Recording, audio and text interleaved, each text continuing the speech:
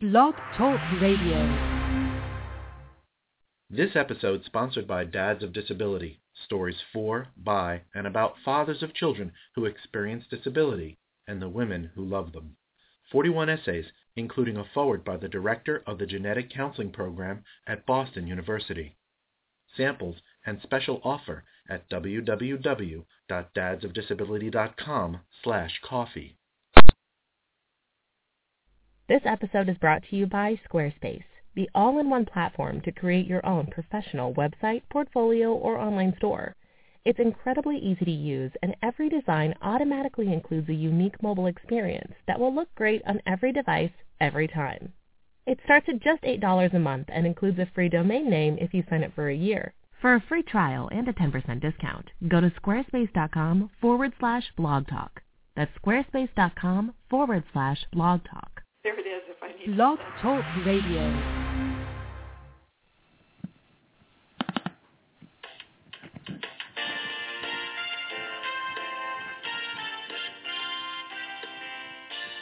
Good evening and welcome to the Coffee Clash. The Coffee Clash and Special Needs Talk Radio Network feature outstanding programming for the special needs community. Our team of hosts provide educational interviews. Our shows are not designed to provide listeners with specific or personal medical, legal, or professional service or advice. Parents of children with health issues should always consult their healthcare provider for medical advice, medications, or treatments. Any show discussing rights and law for special needs children and special education are presented as general information and not legal advice. Special Needs Coffee Clash Limited does not promote any host or guest's individual practice, programs, treatments, or products. We thank you for joining us and are proud to provide excellence in broadcasting for the special needs community. And now, on to the interview. Hello, and welcome back to the Bright Not Broken radio show on the Coffee Clatch. We are so excited to continue in our series, The Whole Child. This is part 3, and we're going to be continuing in our discussion that we had with our earlier guests, Dr. Linda Silverman and Bobbie Gilman of the Gifted Development Center. Our topic's going to be tonight education. We're going to talk about two very popular and very controversial issues, that is RtI, response to intervention, and Common Core. And we're going to be talking about those in terms of education. Our discussion wouldn't be complete without covering these when we talk about assessment, as we did in our earlier interview. And I'd like to mention, before we get started here, I'd like to talk about something that we discussed in our earlier session about assessment. We just want to make sure that it's understood, because Linda and Bobbie were discussing and they thought maybe they hadn't stated this and they want to state it correctly, and that is whether or not you need an assessment if you see giftedness, not just disability. Bobbie, would you like to clarify that for us so we're sure we've got that right? Well, I would, because I think Linda said something that I thought didn't sound like her, that you would need to test for the disability, but if you knew the giftedness was there, that wasn't the issue. But she was really thinking of very young children in whom you see those gifted characteristics early at 18 months. No, you don't need to test at 18 months. Coming from the side of it of, if your child is gifted but you don't see any obvious weaknesses, you're not concerned about that, we do very much support testing those children. Usually age 6 is a really good time, 6 or 7, unless you're trying to get the child into a self-contained gifted school, which may require, some documentation of giftedness earlier. But the reason for that is important. It really is that you're going to inevitably be advocating for your child in school, and this is your basis for advocacy of a gifted child. This is your documentation of ability that, You don't have to prove. It's a much better documentation than the screeners schools use at school, which, as I mentioned, happen to miss many twice exceptional children. They also tend to document the giftedness of highly, exceptionally, and profoundly gifted children. So this becomes your basis for advocacy. Inevitably, at some point, you're going to be asking teachers to do something different for your child. When he or she comes home and keeps saying, why do we have to do this over and over when I already know it, you're going to be looking for some kind of accommodation or some different approach for your child. And this is the information the school doesn't have to understand your child better, and they're much more likely to listen to you when you ask for options. So we just wanted to get that in. Well, thank you so much, because it's very important. And as you were talking about needing the testing to understand when your child is asking over and over again, why do I have to do this? I already know it. It kind of sets the stage for RTI to some degree, because especially in the gifted population, RTI is a controversial topic, and it's one that I think our listeners really, really need to be just solidly educated on. So do you mind giving them a brief background on RTI, Bobbie, particularly where it came from, and how and why it's becoming the standard method for identifying students with special needs? Well, this comes out of Special Education Law, IDEA, or Individuals with Disabilities Education Act, which is our federal special education law, and the law has been reauthorized a number of times. The most recent time was IDEA 2004, which became law in 2005, and probably most of us didn't see aspects of it locally until about 2008, because whenever the federal law changes, it takes time for states to adapt their laws and districts to adapt their regulations and so forth. But what happened in IDEA 2004 was that there were changes. If you look at the section on services for specific learning disabilities, it used to be, prior to this particular reauthorization, that children with learning disabilities were found by comprehensive assessment. First, the school psychologist did the IQ and achievement tests and any other, test to, look at a suspected disability. And if the child had a significant discrepancy between a major score on a comprehensive IQ test, it could have been the full scale score or sometimes a verbal IQ or verbal comprehension score, a significant discrepancy between that, which would have been higher in a gifted child, and, say, a broad reading score, broad math, broad written expression, then they could be deemed eligible for services for a specific learning disability. Now, the testing also would rule out other causes. The child was moving last year or had a poor teacher, or there were emotional stressors in the family or some such. But you would rule these things out, and then if the child had this significant discrepancy and was struggling in that area, they were eligible for an IEP, an individual education plan, and services for their disability.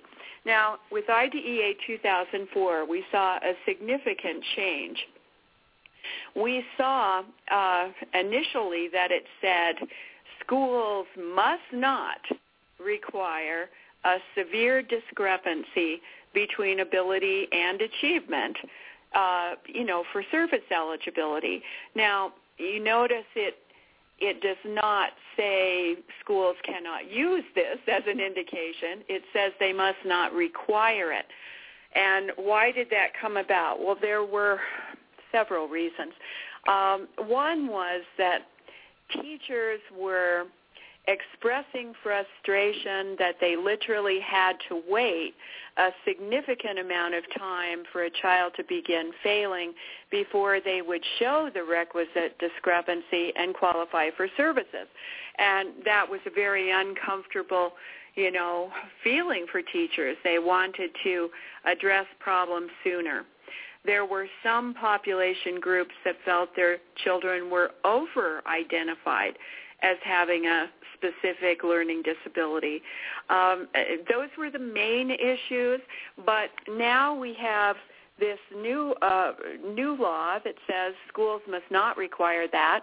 If you look further through the law, it still mentions that in diagnosing specific learning disabilities, you can look at ability achievement discrepancies. You can also look at discrepancies between different subject area achievement, like math is very high and reading is low. So you can look at more things. But what they introduced that was new was a new schools were to develop a scientifically based program in which teachers could locate children performing below grade level and provide interventions. In most schools, this has come to be called response to intervention, RtI, and the program typically uses teams of teachers. Sometimes other specialists are involved, special ed people, for example, but teams of teachers who would locate children performing below grade level in the classroom and then provide scientifically based interventions. Now, one problem I have with this is that, there are books with scientifically based interventions, but the question is always for what? And if you haven't scientifically based on what population?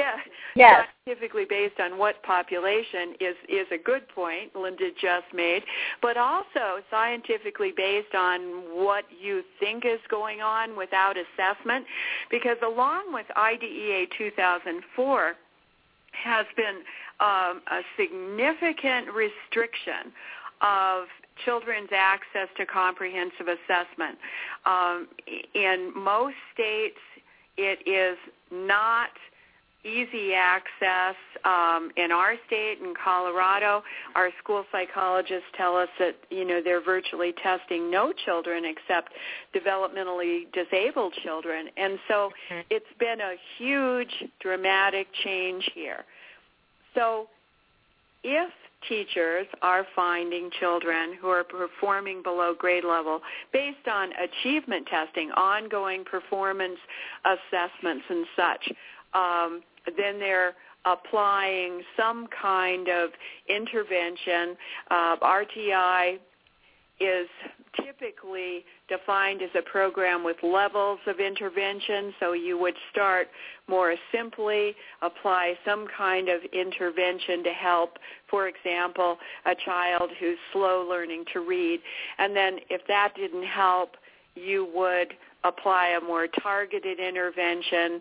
Often the third level of intervention is to provide in-depth assessment.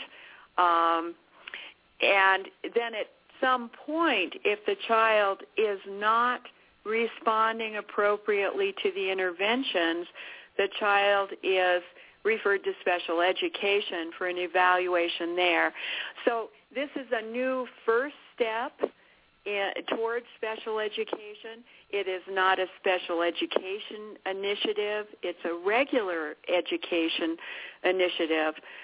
So that's basically the notion of it. Now, if you have gifted children, you may have heard of the concept of extending RtI to gifted children. And the idea there is that if a team of teachers could locate children performing below grade level and apply interventions to help, beginning in the classroom, they could also do that for gifted children who might be advanced and need accelerated work. So this concept broadened in this way, as some authors have written about it, could potentially provide a very nice environment in which to address twice exceptionality, both the gifts and the weaknesses within the regular classroom. However, we're not seeing a lot of states have this extended form of RTI, and the federal mandate remains in place just for the children below grade level. So that's the first problem, because if twice exceptional children are not performing below grade level, then addressing their needs could be just a voluntary effort on the part of teachers. And typically RTI requires a lot of planning, a lot of paperwork. You're following a child through an intervention and checking to see what the result was and then considering another intervention. So it's asking a lot for teachers to voluntarily provide interventions for children. They're not required to locate. So that's part of it. But the other issue... quick question, Bobbie, real quick. While you're talking, what keeps coming to my mind is you said that earlier that one reason IDEA 2004 moved away from comprehensive assessment was because of the amount of time of failure before students were assessed comprehensively. But it sounds like with RTI, students are also getting caught in a timely process of repeated failure before they're moved either to a third-tier referral for comprehensive testing. Is that right or wrong? I mean, it's just... Well, that's absolutely correct, and there's a couple of aspects of it. One is something that was addressed by the Department of Education in a clarification, that schools cannot delay or deny RTI. Specifically, the concern was they can't put off too long referring a child for special education. And there have been these children, who have been in RTI for 2 years, and that's a problem if they haven't been referred on for more significant services with special ed. But the other issue is for gifted children. We're noticing that a lot of those who have specific learning disabilities are still performing in the average range, maybe the low end of the average range, still at grade level, while having significant problems that they're struggling with. And so they're not being located through RTI because they're not performing low enough. They're not getting referred to special ed. They could potentially be referred to special ed by their parents, but their parents are not usually notified of this option if no problem is seen by the teacher. So in terms of waiting longer to get services, the gifted may wait forever in some cases. It's important to recognize that the 16th percentile is still considered average, low average. Wow. Okay.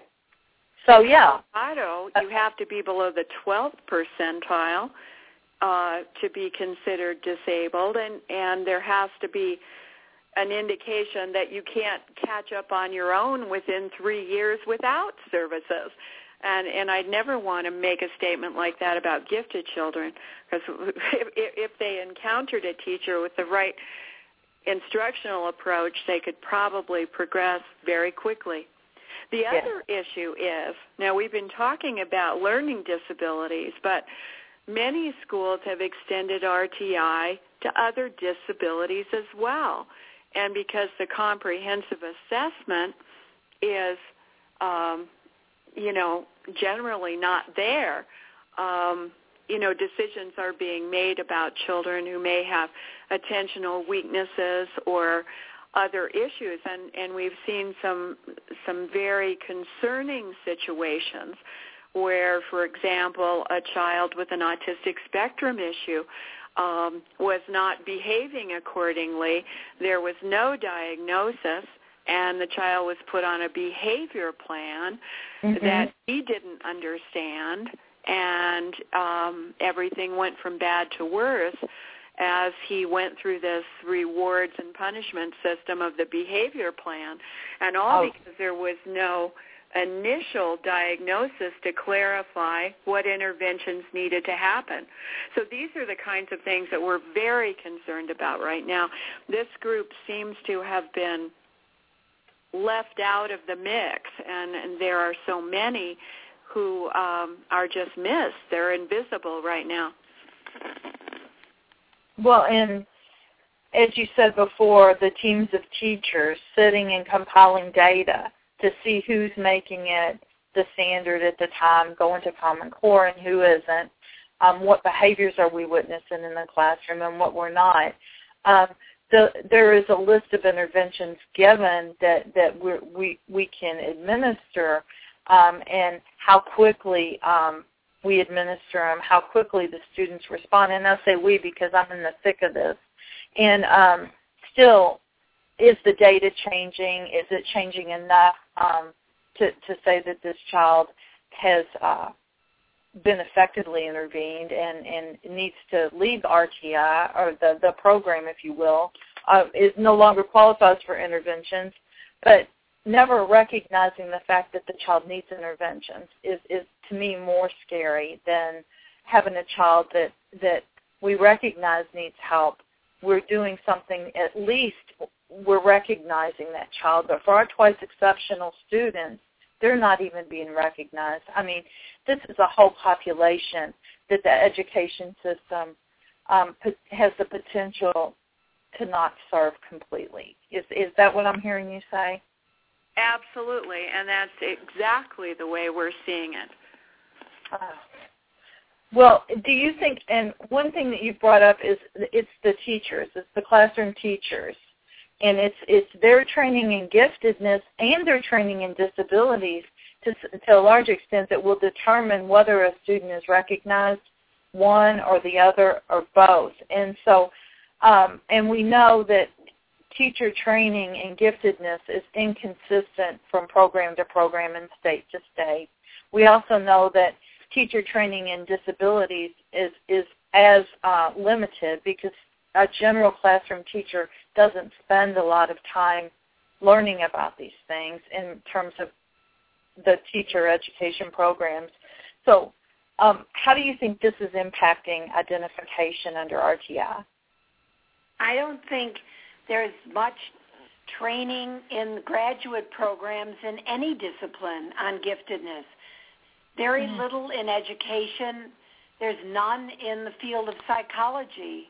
Even school psychologists in a recent study were not trained at all on how to identify the gifted, what the characteristics of giftedness are. So it's like this population, and especially twice exceptional children, are truly invisible when no one knows anything about either one of them. I'm so glad you brought that up, Linda, because that has been one of our efforts with Bright Not Broken, and certainly with this show, is to bring the information, to bring those people who are the experts to recognize gifted, to help not just parents, but more importantly, the people that the parents are left to rely on, the educators, the medical professionals. It just needs to be a conversation that needs to be had at every level. And I'm so glad that you pointed out gifted is not only the first thing. Sometimes it's just not something that's taught to our professionals, and we need to change that conversation. We have developed, Bobbie and Betty Maxwell and I, a teacher checklist, we call it the teacher counselor checklist for twice exceptional children, that we'll be posting in our new website. We hope to have that up soon. But we will definitely have that available to people so that they can begin to look at those characteristics of children in the classroom and gain some awareness of what it is they should be looking for.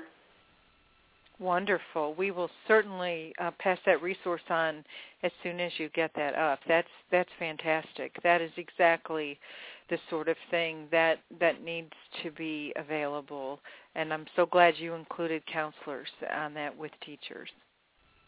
One of the thoughts is that we're probably not going back anytime soon to easy access for all children with suspected disabilities to comprehensive assessment, but if we could, as one of my colleagues says, triage comprehensive assessment and send those children who are conundrums, who have these strange combinations of gifted characteristics and symptoms of disabilities for this assessment, we could gain a lot of information and enough information to know what is needed. The other aspect of this is that with RtI in place, many states have very narrowly interpreted what special education should do and the children it should serve, so that they're only serving, in many cases, a very narrow population at the bottom. And so it may be that even with comprehensive assessment, your twice exceptional child never, becomes eligible for services with an IEP. But we have been talking with an Office of Civil Rights attorney recently, and she has reminded us that 504 plans, if anything, are perhaps a little broader now, and these children probably would likely qualify for 504 plans, which, with a reasonable indication of disability affecting their learning, can get all kinds of classroom and testing accommodations and possibly even what we think of as interventions or services. I saw on one 504 plan last year a child was getting counseling once a week, and I asked the attorney, what about reading therapy? And she said, well, yes, if he or she needs it. So that is a possibility, and parents can request at any time a 504 plan evaluation and provide any data that they have from testing, privately done or however, and probably this can go through. Now, 504 plans are completely separate from RtI. It doesn't matter if you're involved in RtI interventions or if you've been ignored by RtI. One can go around RtI and request a 504 plan. For me, and I'm so glad you said that, because it's very important that parents understand that they have options and that 504 is more flexible, and in that perhaps a twice exceptional child can get services that they wouldn't qualify for under special education testing. One of the questions I know, Becky, that you were interested in is what impact does RtI have on our ability to identify twice exceptional students? Mm-hmm. And I've been thinking about that a lot. I think that by the wording that RtI is using, where discrepancies are now an outdated term, we've managed to overlook the entire twice exceptional population. What I would advise parents and teachers to do, if you're trying to find a twice exceptional child, is to specifically look for discrepancies. Look for discrepancies between the sophistication of how they talk in class versus the sophistication of their written work. Look at discrepancies between how animated they get in their discussions and how excited they are about learning new things versus how upset they are with having to write or calculate or read or do something else that they're struggling with. Look at the difference between their enthusiasms and their frustrations, and be a talent scout for where is this child successful and where does this child seem to experience frustration. If you notice success and you notice frustration and you notice the areas where they're successful and the areas where they're frustrated, that's the discrepancy between the giftedness and the disability. And that's what you absolutely have to pay attention to if you want to understand and recognize twice exceptional children. And that's what we have to look for as teachers, are those moments, because a lot of times, Linda, those will be moments where there's a behavioral flare-up in the student, and we have to go back as detectives and go back and figure out what were we doing, what were we asking the student to do, and why were they frustrated. Right. And because our expectations, like you said, they can set up high expectations for us verbally and be unable to follow through on the paper. Right. And we have to look at what's fueling some of these, because I look at behavior as a clue that something's going on in the processing, in the social situation, just that the child's frustrated. And that, to me, is part of looking for the giftedness in terms of being able to look for the discrepancies and why they get frustrated and have a meltdown, what's causing the meltdown. That's really an important approach to take. Unfortunately, when children don't perform as expected, they're often perceived by teachers as lazy or unmotivated. And sometimes even the parents get into this, yes. thinking that, well, Johnny could do better if only he'd buckle down, Mm-hmm. And if I could overgeneralize for just a moment, one thing we do not find all the time is the conclusion that, well, yes, he was lazy and unmotivated. We never find that. We find kids who are frustrated, they're struggling, they want to do well, they want to please the adults in their lives, and they don't know how to. And the burden of being, considered lazy and not trying, it just has, huge effects on their self-esteem. I talked to a father about a month ago who was adamant that his child just needed to try harder. And I looked him in the eye and I said, he won't because he can't. And the father started to cry because he realized that it was almost impossible for him to wrap his mind around the child, as you've pointed out in your book, that if his child can't do something, his child must be broken. And if his child is broken, then that reflects badly on him. And so I had to completely reorient his way of looking at what his child was having difficulty doing. Wonderful. Or what his child was choosing not to do. Because he was choosing not to do it because he wasn't good at it. Right.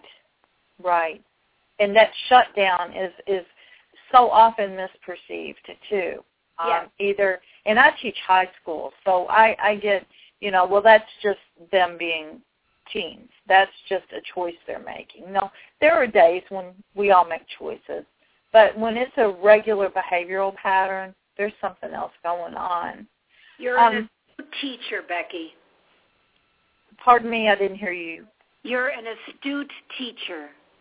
Well, thank you, Linda. I appreciate that. She is, and if I can, go ahead. I wanted to ask about. Go ahead, Diane. I'm sorry. Well, before you get to that, I'll get this out, and then you can come back to it. I just want to say I'm jumping ahead to the next question, so if it doesn't apply to that, I'll let you finish. But I wanted to say, when you answer the next question, Becky, or you ask the next question for Linda and Bobbie to answer, I'm going to say, as the layperson here amongst everyone, since you are an educator, the word Common Core, I want to make sure we bring that up, because at the conferences we have spoke at, and so many of the educational conferences now, it is becoming a required thing for teachers to go to. It is the buzzword, the popular thing. I would like you to explain, and as we talk about what Common Core has to do with RTI, but go ahead and finish what you were going to say before. Well, just the question I had was about the twice exceptional population and not being identified under RTI, and having almost to rely upon referral through comprehensive assessment earlier. You know, the population, do you think the 2E population, the twice exceptional, has been perhaps under, the size of it been understated? Yes. Or, okay, all right. And that's a question I've always, in all the literature, when we look at, is it 1/6 or something, it's been a couple of years since I looked at those statistics exactly, but, you know, that population size seems so small for what we're possibly missing. We're finding a growing number of twice exceptional children in our population of individuals seeking our help at the office. I don't know a great deal about Common Core, but I do believe that the connection between the two is that the focus, as I see it, is mandating a certain minimum standard of performance in this national curriculum, and the minimum standards of No Child Left Behind and the minimum standards of RTI, that child must achieve minimal standards, and they're only considered in need of Tier 3 assessment if they can't meet minimal standards, is missing those children who are capable of more than minimal standards. When a twice exceptional child is able to meet the minimum standards, they say that's all we're required to do in school, is make sure that your child is meeting minimal standards. If we are not obligated to provide an optimal program for your child, we're not necessarily mandated to see what your child is actually capable of doing. If your child is getting minimum standards in our classroom, that is sufficient for us, and it ought to be sufficient. And this is truly making twice exceptional and gifted children invisible. Excellent point. That's excellent point. We can't overstate what you just said enough. That is so true. It goes to what you were saying earlier about the discrepancy. That's probably the largest discrepancy, is the absolute tragedy to not be able to serve those who need the help because they're meeting minimum standards but not meeting their own standards. Their individual standards are what are being left behind. I'm so glad you brought that up. And in Common Core, there are extensions like Tamara Stambaugh from William and Mary, or no, she's not there anymore. She's at Peabody, has talked about how to extend Common Core for gifted students. But just like RTI can be extended for the gifted, and Common Core can be extended for the gifted, I don't think there's a mandate out there that requires that extension. Well, and one teacher colleague of mine has pointed out that there is a lot of pressure on teachers with No Child Left Behind, RtI, Common Core in the testing to pick the kids for RtI who are just below the level to pass and work to bring them up, not to necessarily work hard with the kids who are furthest behind or ahead for that matter. And she wrote me that this is because of a perverse way that the NCLB law is written. A certain percentage of students have to pass the test in order for the school not to end up on what she calls the naughty list. The technical term for that is school in need of improvement. Being on that list triggers all kinds of problems and red tape for schools.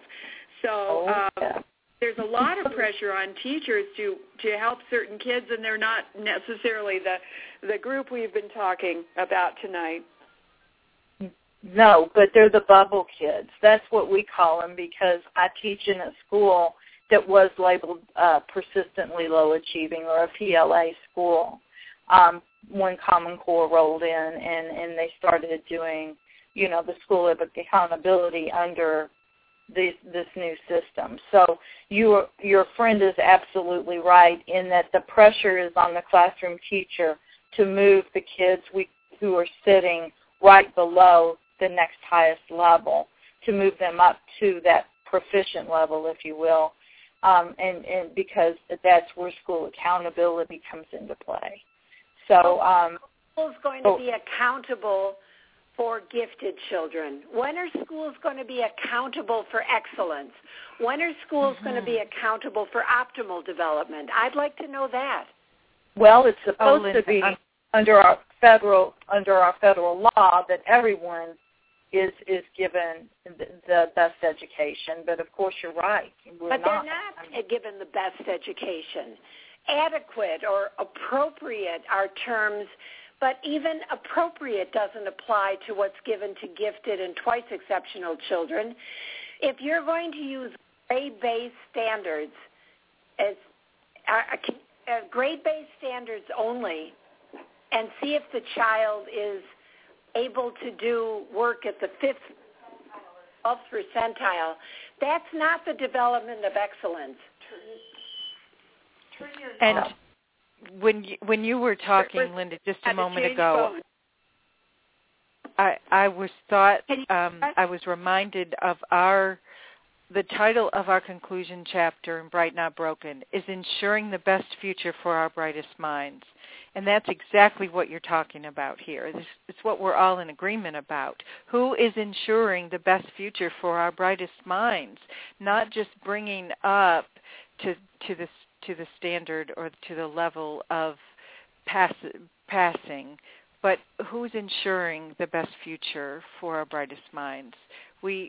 I want the question answered. I love that idea. And what happens when we overlook twice exceptional students? What happens when we overlook gifted students? What we're doing is not assuring their best future, and they're not ensuring our best future. If education is a great homogenization process where everybody ends up at 12th grade at exactly the same level, where are our future scientists going to come from? Where are our future creators going to come from? Where are our future artists going to come from? Having everybody being able to do minimal standards in Common Core curriculum? I don't think so. If we look at our twice exceptional students and we look at what they're capable of contributing to society, it is immense. Some of our most amazing people, like Einstein, were twice exceptional. These are the people that we're holding back. These are the people that we're not recognizing and not thinking important enough to even offer a comprehensive assessment or accommodation to, because we're trying to make everybody alike, and that's not the purpose of education. No, not at all. And when you think about, as you were talking, and the way that we're measuring everyone, the amount of testing that we're putting our students through, just to be sure that they're making the minimal grade that they're supposed to make, is incredible. And we are, to a large extent, supplanting true learning opportunities with testing opportunities and mandated testing, achievement testing, weekly assessments. I agree. And Sir Ken Robinson, I think, no, wait, it wasn't him, but he is certainly one who sees the importance of creativity in education, and recognizing, that everyone with the concept of neurodiversity, you can't teach everyone the same. You can't assess everyone the same. You just can't, and yet that's exactly what our schools are wanting to do. And you're so right, Linda. Everyone graduates equal, but how equal are we? I mean, it's just when it's not true equality when you've robbed someone of their potential. Absolutely. I think that's a beautiful way to sum up what we're all about. We should not be robbing these children of their potential. I know that you shared with our listeners some of the articles we suggested, and I hope that many of you will take a look at the article in Sage Open, Critical Issues in the Identification of Gifted Students with Coexisting Disabilities. If for nothing else, to read through the 5 case studies of kids, because I think they speak volumes, and they'll speak to all of you. I'm glad you brought that up. And also the wonderful article that I noticed, you were one of the contributors on, Bobbie, along with Dr. Dan Peters, who we've had on this series of The Whole Child, and that is RtI and the Gifted Child, What Every Parent Needs to Know. We've also sent links to that article as well. Fantastic read for parents to kind of make sense of all of this stuff we've been talking about, especially on this second conversation. That's on our website. Oh, great. Well, do you mind telling us?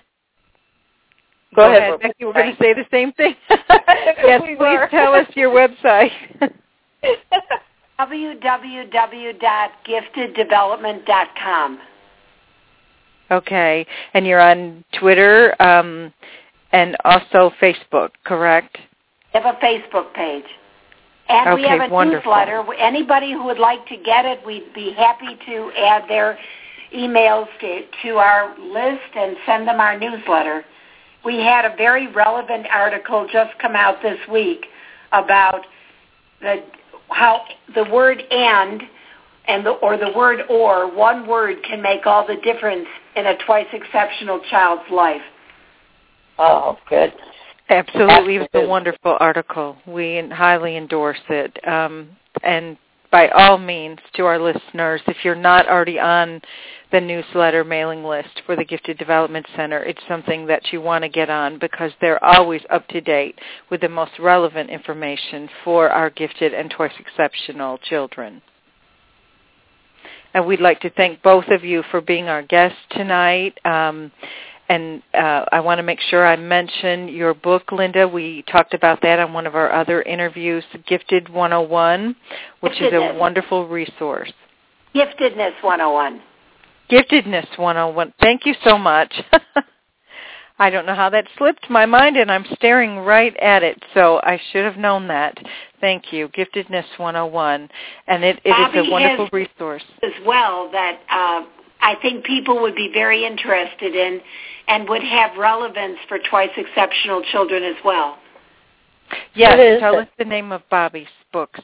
My advocacy book is Academic Advocacy for Gifted Children, A Parent's Complete Guide, and it does have a section on twice exceptional children.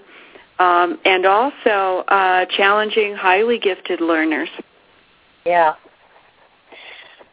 That one was written for teachers, and it's yes. a wonderful book to know how to work with the most highly gifted children in the class. And I think we included a case study of a child, a twice exceptional child in there that had probably the largest discrepancies we had ever seen.